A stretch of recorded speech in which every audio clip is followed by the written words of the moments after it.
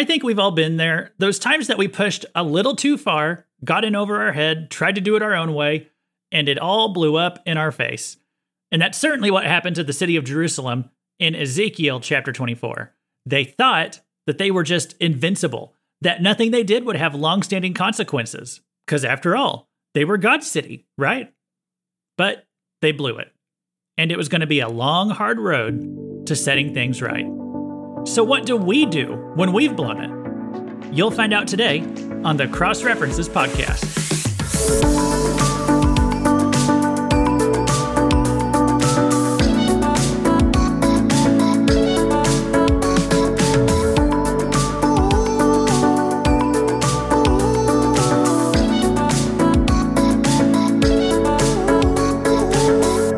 Welcome to the Cross References podcast, where you learn how every small piece of the Bible tells one big story, and most importantly, how they all connect to the cross and Christ. Whether you're a new Christian or a veteran Bible reader, our goal is that God's Word will make more sense to you after every episode. This is Luke Taylor, I'm a minister, and I'd like to solve the puzzle.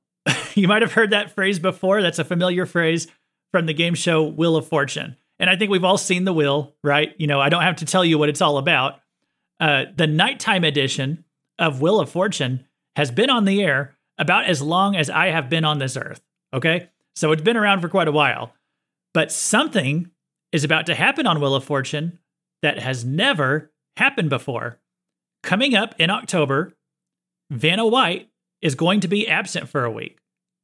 And that has not actually happened in over 30 years of the Nighttime Wheel of Fortune show. Vanna White is always there when a new episode of Wheel of Fortune is filmed, but not next month. The reason being that Vanna White actually got COVID recently, and she had to miss a week of filming. And so the episodes that she had to miss out on, those are going to be shown next month. Now, she has recorded thousands of episodes. She has walked literally hundreds of miles back and forth across that stage, and she has never missed an episode ever since she started until now. So this is something that is truly unprecedented. Before this episode, if somebody had suggested the idea that Vanna White was not going to be there for a week, we could have protested. Hey, of course she's going to be there. She's always been there before. She's never missed an episode before. Why would she start now? And in the same way, the inhabitants of Jerusalem may have said that there is no way that their city would be destroyed. After all, it was God's city. He had always taken care of it before. God had never let anybody wipe out Jerusalem in the past. So why would he start now? And yet, the day has come. What was once unprecedented and unthinkable is becoming reality. The nation is not indestructible. The city is not invulnerable. It had been sustained ever since day one by God's hand, and God's hand was about to be lifted off of it. We are in part 40 of our series on the book of Ezekiel. We're also at the turning point of the book, because here's a spoiler alert. This is the chapter where Jerusalem is going to fall. For at least 20 chapters, Ezekiel has been prophesying against Jerusalem. After this chapter, Ezekiel won't be done, but there is not going to be a Jerusalem to prophesy against anymore. He's going to have to turn his attention to other matters very soon. But we'll get there when we get there. For now, grab your Bible, turn to Ezekiel 24, and we'll see what God's Word says for us today.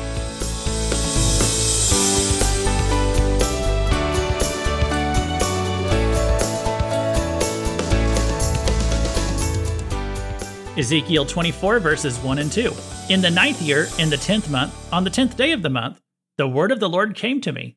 Son of man, write down the name of this day, this very day. The king of Babylon has laid siege to Jerusalem this very day. Note the specificity of this date. This is about probably January 15th of 587 BC. Ezekiel is not prophesying a warning. What he's prophesying is actually the news. It's current events. He's in a city called Tel Aviv. He's not in Jerusalem. He's been prophesying against the city of Jerusalem from many, many miles away for the past few years. His messages, we get the indication that they had been relayed to the inhabitants of Jerusalem in some way, but they're not going to get this message in time, because right now, as Ezekiel is speaking these words, Babylon's armies, they are rolling up on Jerusalem to invade and conquer it. And this is the only prophecy in the whole book of Ezekiel that dates itself based on the year of the king. That was a typical format that the prophets generally used, but Ezekiel has always been dating things based on when they went into exile. So that makes this prophecy a little different for him. He's doing it based on the king. And from what I can tell, this is the literal day that Babylon arrived at Jerusalem. We know from past prophecies that they surround the city, I think that it said for 500 days.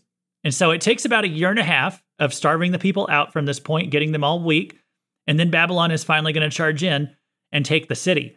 But this day marks the beginning of Jerusalem's sufferings, because it's going to be under a siege for the next year and a half. And so now Ezekiel kind of uses a parable here, a prophetic picture of a pot. He says in verse 3, "And utter a parable to the rebellious house, and say to them, Thus says the Lord God, set on the pot, set it on. Pour in water also. Put in it the pieces of meat, all the good pieces, the thigh and the shoulder. Fill it with choice bones. Take the choicest one of the flock, pile the logs under it, boil it well, seethe also its bones in it." And so in this parable, there's an analogy that's being made, and it's being made between Jerusalem and a pot. The pot is being filled with water, a fire is being set, and soon this is going to boil. And it says all the choice meat are being thrown into the pot to cook.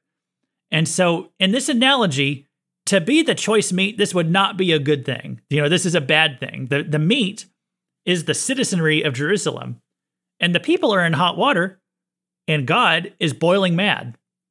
This really brings to mind a passage that's early on in the book of Jeremiah.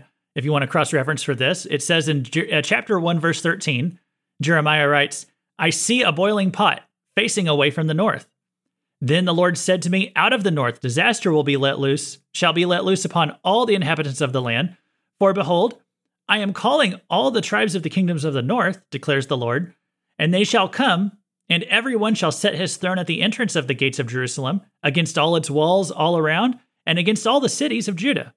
And I will declare my judgments against them, for all their evil in forsaking me. They have made offerings to other gods, and worship the works of their own hands." And so in Jeremiah's vision, there is again a pot, but this time God is saying that this pot is the fury of Babylon. It's going to descend from the north upon Israel and surround Jerusalem. And so all these prophecies are coming to pass. Well, let's get back to Ezekiel, verse 6 of chapter 24. "Therefore, thus says the Lord God, woe to the bloody city, to the pot whose corrosion is in it, and whose corrosion has not gone out of it. Take out of it piece after piece, without making any choice. For the blood she has shed is in her midst. She put it on the bare rock. She did not pour it out on the ground to cover it with dust. To rouse my wrath, to take vengeance, I have set on the bare rock the blood she has shed, that it may not be covered." And so, again, this metaphor here of the pot, he's pulling the meat out of the pot, flinging it on the ground. I don't know if Ezekiel actually did these things that he's speaking about, or if he's just like describing this to the people. But this is what Ezekiel is talking about. He's prepared a pot. He's put the choice meat in it. He has set it to boil. Okay. And so the meat, we're going to imagine this meat feels pretty good about itself. It's saying, hey, I'm the prime rib right here. I'm the choice meat. And so it's just like those inhabitants of Jerusalem. They think that they're the greatest Israelites because God has left them with the city of Jerusalem. They think we're the only ones left. We must be God's favorites. He's taken extra good care of us. Those other Jews got carried away. Ezekiel got carried away to Tel Aviv. We must be the best of the best Jews that we get to stay here in our home city. So they are feeling pretty good about themselves being the choice meat. But then the cook starts yanking these choice meats out of that water and throwing them off into the dirt and into the rocks to say, hey, you're not special. We're going to fling you out of the pot. You're being flung out for your bloody crimes. I won't go into all the crimes here because we've spent most of our recent episodes talking about all the crimes of Jerusalem and Israel. And so Ezekiel's been detailing all these things throughout the book. But one of the things that comes up the most is God is most offended by the bloodshed within the city and how they justify this bloodshed to themselves. And so God says, you're being thrown out for all of your bloody crimes. That's what he means by that. Verse 9, "Therefore, thus says the Lord God, woe to the bloody city. I also will make the pile great. Heap on the logs, kindle the fire, boil the meat well, mix in the spices, and let the bones be burned up. Then set it empty upon the coals, that it may become hot, and its copper may burn, that its uncleanness may be melted in it, its corrosion consumed. So God says, here, after you flung the meat out onto the ground, now make the fire bigger, throw on some more logs, throw on some more sticks, toss the meat right into the fire. So we just see this really kind of, gruesome picture being painted here of what's going to happen to this meat. It's not going to be cooked. It's not the choice meat. It's going to be thrown in the dirt, and it's going to be thrown right back into the flames. Hebrews warns us that it's a fearful thing to fall into the hands of an angry God. Now, God is loving, God is kind, but also Psalm says that God is angry with the wicked every day. Romans says that, at one time, we were all enemies of God because of our sinfulness. And so, thankfully, He's merciful with us, and God wants us to be merciful. But eventually, people, they can push too far. And when that happens, God has to bring down his fist of judgment. And so this right here, this is Israel's day of reckoning. God says, toss that meat right into the fire. And I think I kind of see a reference to hell right there too. This is the Old Testament Hebrews conception of hell. It's the burning place. You see it in Isaiah 33:30. For a burning place has long been prepared. Indeed, for the king it is made ready. Its pyre made deep and wide, with fire and wood in abundance. The breath of the Lord, like a stream of sulfur, kindles it. And so what Isaiah is describing right here, this burning place, he's describing hell. The word for burning place right here is only used in the Hebrew. It's only used in one other place in Scripture, and that is right here in Ezekiel 24. And here it's translated as the great pile that's under the pot, the pile of sticks for the fire. It's the burning place. And that's where these remaining Israelites are going. And so this is a very graphic picture here of the destiny of these people who have blown it. They've rejected God for so long. And now judgment is here. It's waiting at the gates, and they're not going to get out of this one. Not only have they polluted themselves, but they polluted their whole city, the pot. And so God says in these verses, we're even going to throw the pot away. That's what's going to happen to Jerusalem. The best cross-reference for this is probably 2 Kings 25. It says, in the 9th year of his reign, in the 10th month, on the 10th day of the month, Nebuchadnezzar, king of Babylon, came with all his army against Jerusalem and laid siege to it. And they built siege works all around it. So the city was besieged till the 11th year of King Zedekiah. On the 9th day of the 4th month, the famine was so severe in the city that there was no food for the people of the land. This siege goes on for 500 days. People can't get food, can't get water. They're eating each other. I mean, this is what's coming to Jerusalem are some really, really bad times ahead. It's not just going to be as simple as Babylon comes in and slaughters them. I mean, they're going to suffer for over a year before they even get to that point.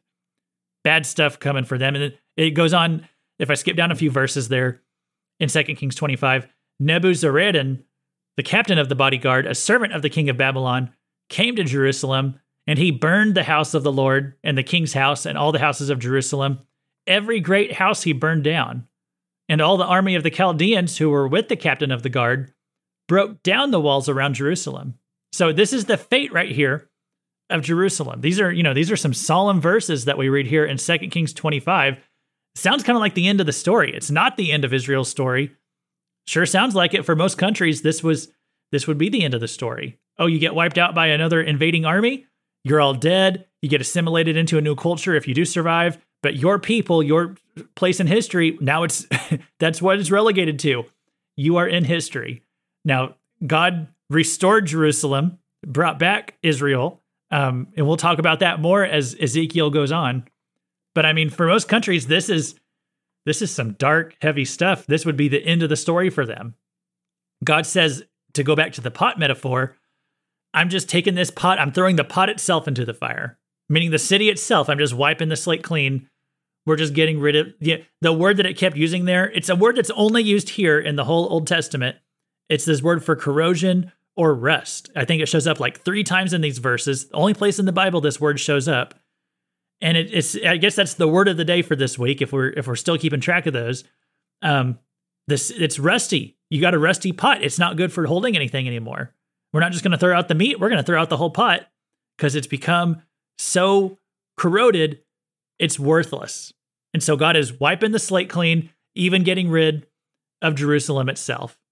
And so if you want to know, if you were reading, First Kings, Second Kings, reading through the history books of the Old Testament, if you want to know right where we are, if you read up to 2 Kings chapter 24, everything that happens so far in Ezekiel happens between chapter 24 and 2 Kings 25. All of Ezekiel's prophecies are looking back at what's happened up to chapter 24 of 2 Kings, warning people of what's coming in 2 Kings 25. Here now, in Ezekiel 24, it's finally happening. Okay, so as I said, the slate is being wiped clean. Let's read the last of our verses for today. Verse 12, she has wearied herself with toil. Its abundant corrosion does not go out of it, into the fire with its corrosion, on account of your unclean lewdness, because I would have cleansed you, and you were not cleansed from your uncleanness. You shall not be cleansed any more, till I have satisfied my fury upon you. And so he's saying here, this pot is so rusty from its corrosion, you can't scrub it clean. Okay, no amount of Ajax or Comet is going to clean this pot. It has become too corrupted. God says, I can't clean it. I'm throwing it out. It's going to be burned in the fire. The entire city gone. Verse 14, I am the Lord. I have spoken. It shall come to pass. I will do it. I will not go back. I will not spare. I will not relent. According to your ways and your deeds, you will be judged, declares the Lord God. I imagine these people as they're, first of 500 days that they're going to be under siege. They see the armies surrounding them. I bet you they got to praying. I bet you they got to repenting, but it was too late. God says, I will not go back. I will not spare. I will not relent. God says, this is a done deal now. You've blown it, and I'm going to destroy you. Now let's remember, this was not God's plan A. Plan A was for them to obey him, but they didn't follow plan A. And for years and years, God had given them opportunity after opportunity to fix things, to get back on the right path, okay, to get back onto plan A. But they wouldn't do it. They rejected every chance to do right. And so here they are, they've blown it, and they're going to have to go with a different plan. Have you ever blown it before? Have you ever done something your own way? You decided, I just want to push through. I'm going to be hard-headed about this. I'm going to be stubborn, and I want to do it my way. And pursued it, your own way so relentlessly, and you reject any opportunity to course correct. And then the day finally came when things blew up in your face. I mean, I've been there. I think a lot of people have been there. A lot of us find ourselves coming to the end of ourselves, right? We get ourselves into a mess and we're not sure how to get out of it. And then we finally cry out to God for help. We come to realize God was trying to help us all along and we just weren't listening. So I have some good news for you today. If you're not dead, you're not done. You're here for a reason. If you're still breathing air, God has got a purpose for you and for your life. And so I want to talk about that as we close down in a few moments. I want to talk about what to do whenever we blow it.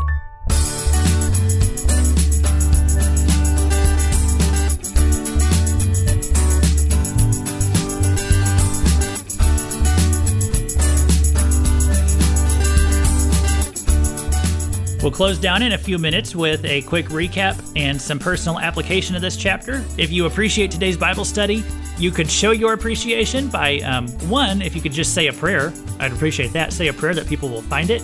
If you know someone who might like it, you can share it out. Or just leave a like or a positive review. Any of those things, that helps it to rise in the rankings. But most of all, if you just say a prayer, I would be grateful for that too. And if you have a question on anything from this chapter, you can leave a comment or shoot me an email, crossreferencespodcast@gmail.com. Lately, I've had way more comments than I even am able to respond to on the podcast. The last 2 episodes have just been mailbag episodes, essentially. But anyway, I've tried to respond personally when I can't do it on the program here. And I'll try to, I think going forward, I'll still try to respond to at least one. And that's what I want to do today. In fact, I'm going to share one here that's actually a bit on the negative side, a negative piece of feedback. Not because I want to focus on negatives, but I just feel like this comment, it was pretty representative of what a common response that you get whenever you talk about the rapture. I've been talking about the rapture for the past few programs, and there was a guy named Francis who responded. So again, I don't usually focus on the negative responses. Francis has a really impressive vocabulary. So I thought he was worth responding to here. And then I think I'll use this to kind of talk about how I respond to people who do have comments like this.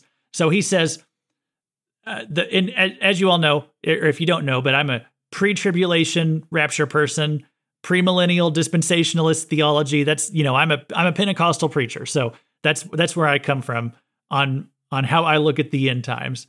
And so here's how Francis responded on a recent episode. He says, "The creedal belief in the rapture is like an anesthetic drug. It masks the pain of facing the tribulation of the household of God throughout the world and through church history. Christians suffer persecution and cruelty unto death, and good Christians bravely face that opportunity of faith, and they deeply love those who are being so challenged. Rapturists, however, feel that they alone will escape the suffering." So I'm going to stop there. It goes on for a while, but I kind of think you get the picture there, that people who believe in the rapture, they're afraid, they're not being brave about facing persecution and cruelty, and they're too afraid to die, so they just kind of believe like a drug in this theory of the rapture that they're going to get out of suffering. So that's what he says. All right. And you hear this kind of comment a lot from people when you go online and whenever you talk about the rapture. So Francis, there's two things I would like to say in response to this. I think, number one, this makes the mistake that Christians who believe in a pre-tribulation rapture, that they're just doing it as like a mental, to make it easier, I guess, or to try to avoid the reality of suffering in this world. Okay. And that is just not true. What people who believe in the rapture think, what they believe, is that they're going to escape God's wrath of the tribulation. But persecution and suffering, those are not part of God's wrath. They're just part of living in this world. And I think every Christian acknowledges that persecution and suffering, they are to be an expected part of the Christian experience.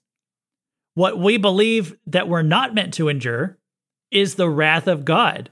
And that wrath of God is going to be poured out on the world in the tribulation, the judgments of the tribulation, like those starting in Revelation 6. They are called wrath. But 1 Thessalonians 5:9 says, "For God did not appoint us to wrath, but to obtain salvation through our Lord Jesus Christ." So yes, Christians are going to have to deal with tribulation, okay? Because tribulation can have multiple types of meanings. Tribulation can mean going through sufferings of various kinds. So yes, Christians will experience a variety of tribulations, but there's also something spoken of that's right before the end of the world that's called the Great Tribulation. And I do believe Christians are going to be spared the Great Tribulation. Now, do I have a clear verse in the Bible I can point to that says Christians are going to be raptured before the Great Tribulation? Well, no, I don't have that verse, okay? But there's verses that clearly state there is a rapture, and that's why we just kind of look at the whole timeline of events and try to figure out where is the most logical place that you would put it. And so to me, and to the Christians who study this the most, it makes the most sense to us to put the rapture before the Great Tribulation, before God's wrath is poured out on the world. Okay? And if you think you have a better place to put it, then I'm all ears. Let me know. Let me know why. But if you as you're writing this stuff to me, if you don't even know the difference in wrath and suffering and persecution, if you and tribulation, and if you just equate all of those things, I don't think you've really done your homework. Quite frankly, I would not consider you a very good authority on the end times if you think that God's wrath is the same as just general suffering or general persecution that Christians face. Those are different things. And so if you haven't even sorted those things out, I'm probably not going to care about your opinion very much. When people say stuff like, "Oh, rapturists, they just believe they can escape suffering." Well, when I hear someone saying that, I just don't think that sounds like a very informed opinion. We believe we're going to escape the suffering of the tribulation, but we never said that we would experience no suffering in this world, period. And so if you've been listening to my podcast the past few months, you know that I think the rapture is probably a few more years away. And so I've specifically said we need to be prepared to face some suffering and persecution before the rapture happens. I'm not an escapist about suffering. What I'm an escapist about is escaping God's wrath. So that would be the first thing I would say when I get a response like this. The second thing I'll say, And I want to say this for anybody out there who would, if you want to defend a pre-tribulation rapture, here's how you can stay focused, stay on point, and not get off into having the wrong, like having arguments that are just a waste of time, okay? You can disregard any argument that is trying to psychoanalyze you rather than simply dealing with what the Bible says, okay? Let me read again what Francis tells me. He says, the creedal belief in the rapture is like an anesthetic drug. It masks the pain of facing the tribulation of the household of God throughout the world and through church history, okay? And something else he said later, I didn't read this before. He said, it is a shallow idea, a shabby scripture cherry-picked doctrine without merit of historical roots, promoted by weakened minds and the petty arrogance that our latest generation won the eschatological lottery. Okay? So that was what Francis was saying. Now, this is the part where if you're someone who makes a scriptural argument in favor of the rapture, like I've done several times on this program, okay? Here's how you stay on track with that and not get pulled off focus and get someone trying to argue with you about something that doesn't even matter, okay? When you make a scriptural-based argument about the rapture and people respond to you by attacking your motives instead of responding based on scripture, when that happens, ignore those people, okay? Just ignore them. Their attacks on you mean nothing. It's called ad hominem. They're just attacking the man. They're not even attacking the argument. They're just making personal attacks, okay? You can ignore those people. I'm only responding to Francis here because I think this is representative of a lot of the responses that you get whenever you talk about the rapture. They call you a coward. They think you're just not brave enough to go through the Great Tribulation. They call you a weak mind, okay? They call you arrogant or prideful. I'm just sitting here, I'm just trying to talk about what the Bible says. Why are you trying to psychoanalyze me, okay? I don't care if you think I'm a coward. I don't care if you think I'm prideful. You're some stranger on the internet. You don't even know me. So how could you possibly know my motivations? I don't know you. I don't think about what your inner motivations are. I don't even care I don't care what people think when they're just going to come at you with personal attacks and not even a single Bible verse to talk about what the Bible says. So I'm just using this as kind of an example for the people out there who want to defend a pre-tribulation rapture, okay? When the haters show up and they think that they can read your mind, you can just ignore them, okay? Francis, I'll have the scriptural argument with you any day of the week, okay? But if you expect me just to sit here and defend my emotions and defend my feelings to you, that just sounds like a boring conversation to me. I'm not interested in that. And Francis, I would much rather you spend that time, writing a book or something, because I think you got a really good grasp on the English language. So use that for something good. Just don't write about eschatology, all right? Okay, let's return to today's lesson. I'm just trying to stop myself there at one mailbag, and I'll do another one next week until I run out. But I'll keep trying to work through those. Let's return to Israel as we close out today's lesson. So 3 things that I want you to know about blowing it, because that is what Israel has done. They've blown it. I'm not necessarily always going to force an application into every single lesson, but 1 Corinthians 10, it says that the things in the Old Testament, they were written so that we could learn from them. Okay? And if there's one thing that we could learn from in the Old Testament, it would probably have to be the destruction of Jerusalem, because this is what Israel had done to cause God to take away their city. So they blew it. And I want to talk about that today. Okay. 1, I want to talk about how to avoid blowing it. 2, what to do when you've blown it. And then 3, the biggest way to blow it. All right. So I'm going to start with how to avoid blowing it, because that's where we want to be. Okay. We want to avoid blowing it, right? I'll keep these short. Israel blew it because their sins had finally caught up with them. They teased God's wrath for years and years. They rejected opportunities to repent, rejected opportunities to course correct. Course correct is a really good term here. Course correcting, that means, you've gotten away from God's word, okay? You've gotten away from God's ways. You're kind of drifting off in the wrong direction. When it starts happening, it's so subtle. It's so subtle that you barely even notice. But if you don't course correct early on, eventually you start drifting, you get miles off course. You start arriving at a destination that was way off base from what you intended, right? So how do we avoid that drift? Well, what you got to do is have regular self-evaluations to make sure that you're on the right path. Okay? Do weekly or even monthly checkups. Just ask yourself, am I still reading my Bible every day? Am I still praying every day? Am I still trying to grow myself spiritually? Not just coasting, not just on autopilot, not just doing the minimum. Okay, not letting Jesus become something I just do on Sunday and kind of just ignore him the rest of the week. You just double check yourself on this stuff. Do a self checkup. Okay, if you're listening to a Bible study podcast like this, I'd say that's a pretty good sign right there. Okay, but listen, don't just listen to these things. Do these things. Do regular self checkups. All right. If you find yourself starting to go adrift, try to fix it early on. And it's not such a big deal. Okay? A day of reckoning, that's what I kind of call what's happening here with Jerusalem. Listen, this didn't just spring up on them overnight.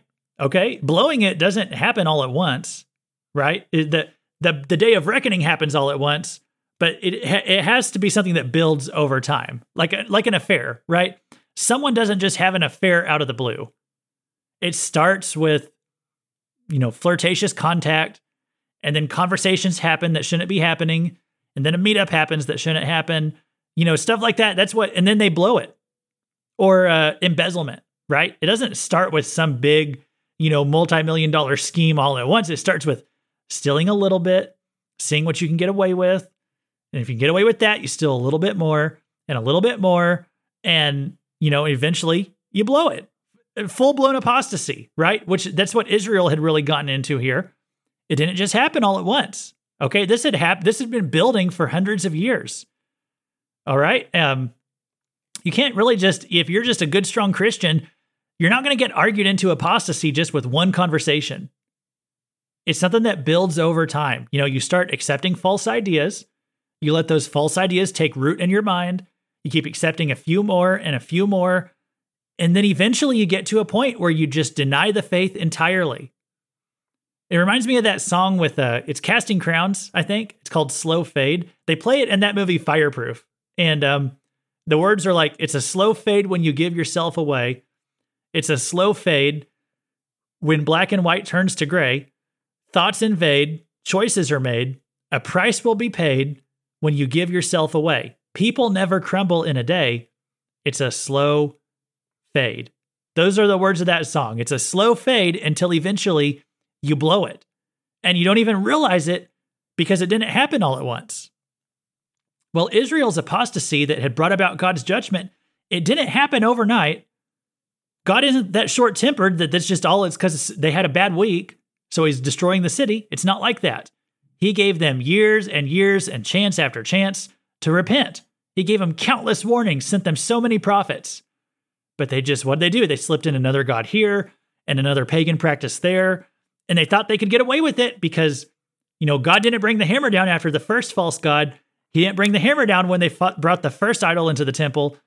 God was patient. They mistook his mercy for apathy. They thought God just didn't care. Okay, so we got to be careful with that in our lives. If you're listening to me right now, don't play with sin. Okay, you know that old phrase, don't play with fire? Playing with sin is like playing with fire. So take God seriously, all right? Do regular self-evaluations. That is how you avoid blowing it. Okay, I said I'd do these short. I spent too much time on that first one. Number 2, what to do whenever you've blown it. Let's talk about that. God is so good, guys. Okay, some of us, guess what? We do screw it up. We do blow it. But the good news is God will forgive. God will restore. And it doesn't always mean that you get everything back that you had before. Sometimes there's consequences to our actions. But what God will do is restore your relationship with him. He will do it. Now, it can be a hard road. I'm not saying it's easy. It's better than just staying in your mess. But, cry out to God for help, repent, humble yourself, all that, do all that. It still might be a hard road, but God will restore your relationship when you come back to him and acknowledge what you've done wrong. I think of King David. I know I'm going to drag this podcast out, but I just think of King David. that horrible, horrible sin with Bathsheba and Uriah and all that stuff. We don't even have to get into it all, but if you know it, you know it. I mean, it was a terrible thing that he did. But as soon as he was called out on it, it's mind-blowing how merciful God was with him. He didn't kill him. He didn't make him not be king anymore. God forgave him. It's mind-blowing. God will forgive you. If you've blown it, God will forgive you. But you got to be ready to walk a hard road. Then David had a really hard road to walk. And he had lots of family problems. He had lots of consequences. All the stuff that happens, he had a pretty good kingship up until the Bathsheba incident. And then all of these family problems started happening after the Bathsheba thing. There's consequences to our actions, even whenever we do get restored to God. So you got to deal with those. It's a hard road. All right. Israel, they're going to be out of their land for 70 years. The people are going to have to humble themselves. They're going to have to deal with some tough consequences here. They're going to have to own their mistakes. They can't make excuses anymore. They can't pass the blame. They've got a tough road ahead. So listen, guys, when you blow it in life, you might have a tough road in front of you. What you got to do is find a trusted spiritual advisor and let them lead you back into the light. You got to go apologize to whoever you need to apologize to. You need to accept the consequences of your actions. You need to come up with a plan so that you never blow it like that again. You got to submit to the process. Okay? When God's refining fire, it's not pleasant. It's a fire. It's a furnace. It's meant to melt you down so you can be reshaped, so you can be molded into who you need to be. I just feel like someone needs to hear this today. If you are resisting what it's going to take to pick up the pieces after you've blown it, what you got to do is submit to the process, and you will be glad that you did.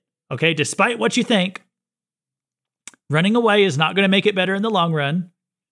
The restoration process, it might be grueling, but it's the only way forward if you actually want to move forward and put all this stuff behind you. Okay? So on what to do when you blow it, humble yourself, repent, submit to the process, and move forward. Okay, last thing today, the biggest way to blow it. The biggest way to blow it is by losing your soul for forever. I just want to speak to anybody out there who has not given their life over to Christ yet. If that's you today, hey, listen, I am so glad that you tuned in, that you're listening today. I'm glad you're here. I don't know what it was. I don't know what it was that drew you to pull up an episode of a Bible study podcast, but I mean, I do know what it is. I believe it was the Holy Spirit. And what I want to do right now is share something with you that God is showing us from this story about Jerusalem. God had been trying to get this city's attention for years, and they didn't think that they needed a relationship with God. They thought, hey, we're Jews. We're in God's holy city. We're going to be fine. The thing is, they weren't fine. They thought it didn't matter whether they had a relationship with God because of who their family was, because of their heritage, because of where they lived. They thought that they were good people. They just thought, oh, well, we're better than most people in the world. Well, and in some ways that was true, but everyone kind of thinks that they're better than most everyone else around them. They're like, well, hey, I might not be perfect, but I'm better than most people. And they think that that means that they're good enough to be good with God. But that is not how it works. You've got to know God personally. You don't have a relationship with God just because your grandma did, just because your parents even did, or you don't have a relationship with God because you used to go to church. No, what you got to do is know God personally. Now, God had been sending things into Jerusalem's path for years and years. He'd been trying to get their attention, trying to get them to repent, but they just weren't having it. They weren't going to listen to it. They never repented. They never got right with God. And then one day, it was too late. Babylon's armies rolled in. And like I said, I bet they started praying then, but it was too late. They were wiped out. Destruction came upon them. If you're listening today, if you don't have a relationship with God, maybe that's your story. Maybe God's been trying to get your attention and you haven't listened. But if you're not dead, you're not done. Okay? If you're still sucking air right now, there's still hope for you. You still have time to set your eternity in stone and go to heaven whenever you leave this earth.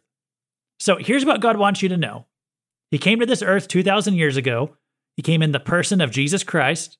He was God in human flesh, and we killed him. But because he was God, He let us do that. He submitted to the process. He didn't die for his own sins. He didn't have any sins to die for. He was perfect. He was God. He didn't die for his own sins. He died for your sins. He died for my sins. He died so that we could go to heaven. And for you to go to heaven, you have to believe that that's true and accept God's sacrifice on the cross for your sins. And so I encourage you to get a Bible and go look at the story of the cross. It's in Matthew, Mark, Luke, and John. If you go to any of those books, you will find the cross. You will read about what Jesus did. And then 3 days after that, after he paid that price on the cross that you and I is really who deserved it, Jesus rose from the dead. God re-entered that body, and he showed that he is stronger than death. He left this earth with a promise that someday he's coming back. So here's how you can keep from blowing it. What you got to do is give your life over to Jesus, confess him as Lord, and accept his sacrifice for your sins. You need to do that, and you need to do that ASAP, because one of two things is going to happen, okay?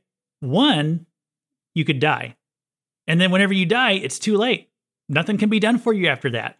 Like, God is patient. He does all these things to try to get our attention, but eventually time runs out. So number one, you could die. Decide soon before that happens. The other thing that could happen, number two, is that you could miss the rapture. And I know I've said some things about the rapture lately on the podcast that make it sound like it could be a ways off, but still, I acknowledge it could happen at any moment. Okay, at some point, God's going to tell Jesus to come get us. A trumpet's going to be blown. Jesus will return in the air. He will call the saints up, and you have to be ready to go, or you're going to be left behind for 7 years of hell on earth. And you probably won't even survive the whole 7 years. There's going to be horrible plagues. The planet's going to get wrecked. Like, if you thought 2020 or 2021, if you thought those were bad with the pandemic and lockdowns and Chinese spy balloons and inflation and all that stuff, that is nothing compared to what's coming to this planet in the tribulation. So the rapture is going to be the last chance. And if you're still here after the rapture, you've blown it. So don't think that just because a rapture hasn't happened ever before, that it's not going to happen now. Okay? Because look at where that kind of thinking got Israel. Just because something hasn't happened before, it doesn't mean it's not going to happen in the future. So don't test God's patience. Make a decision. Get right with God today, because your eternity could hang in the balance. And that's not something that you want to play with. Nothing is more valuable than your soul.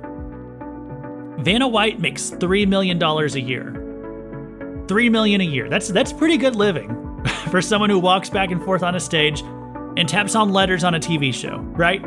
But 100 years from now, none of that money's going to matter.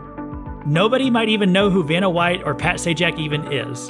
The only thing that's going to matter is your eternity and where you spend it. Think about that. Thanks for listening to the Cross References podcast. This has been Luke Taylor reminding you that Vanna White is coming back, but so is Jesus. The earth is going to have a day of reckoning. There will be a 7-year tribulation. It starts with the trumpet. Don't blow it.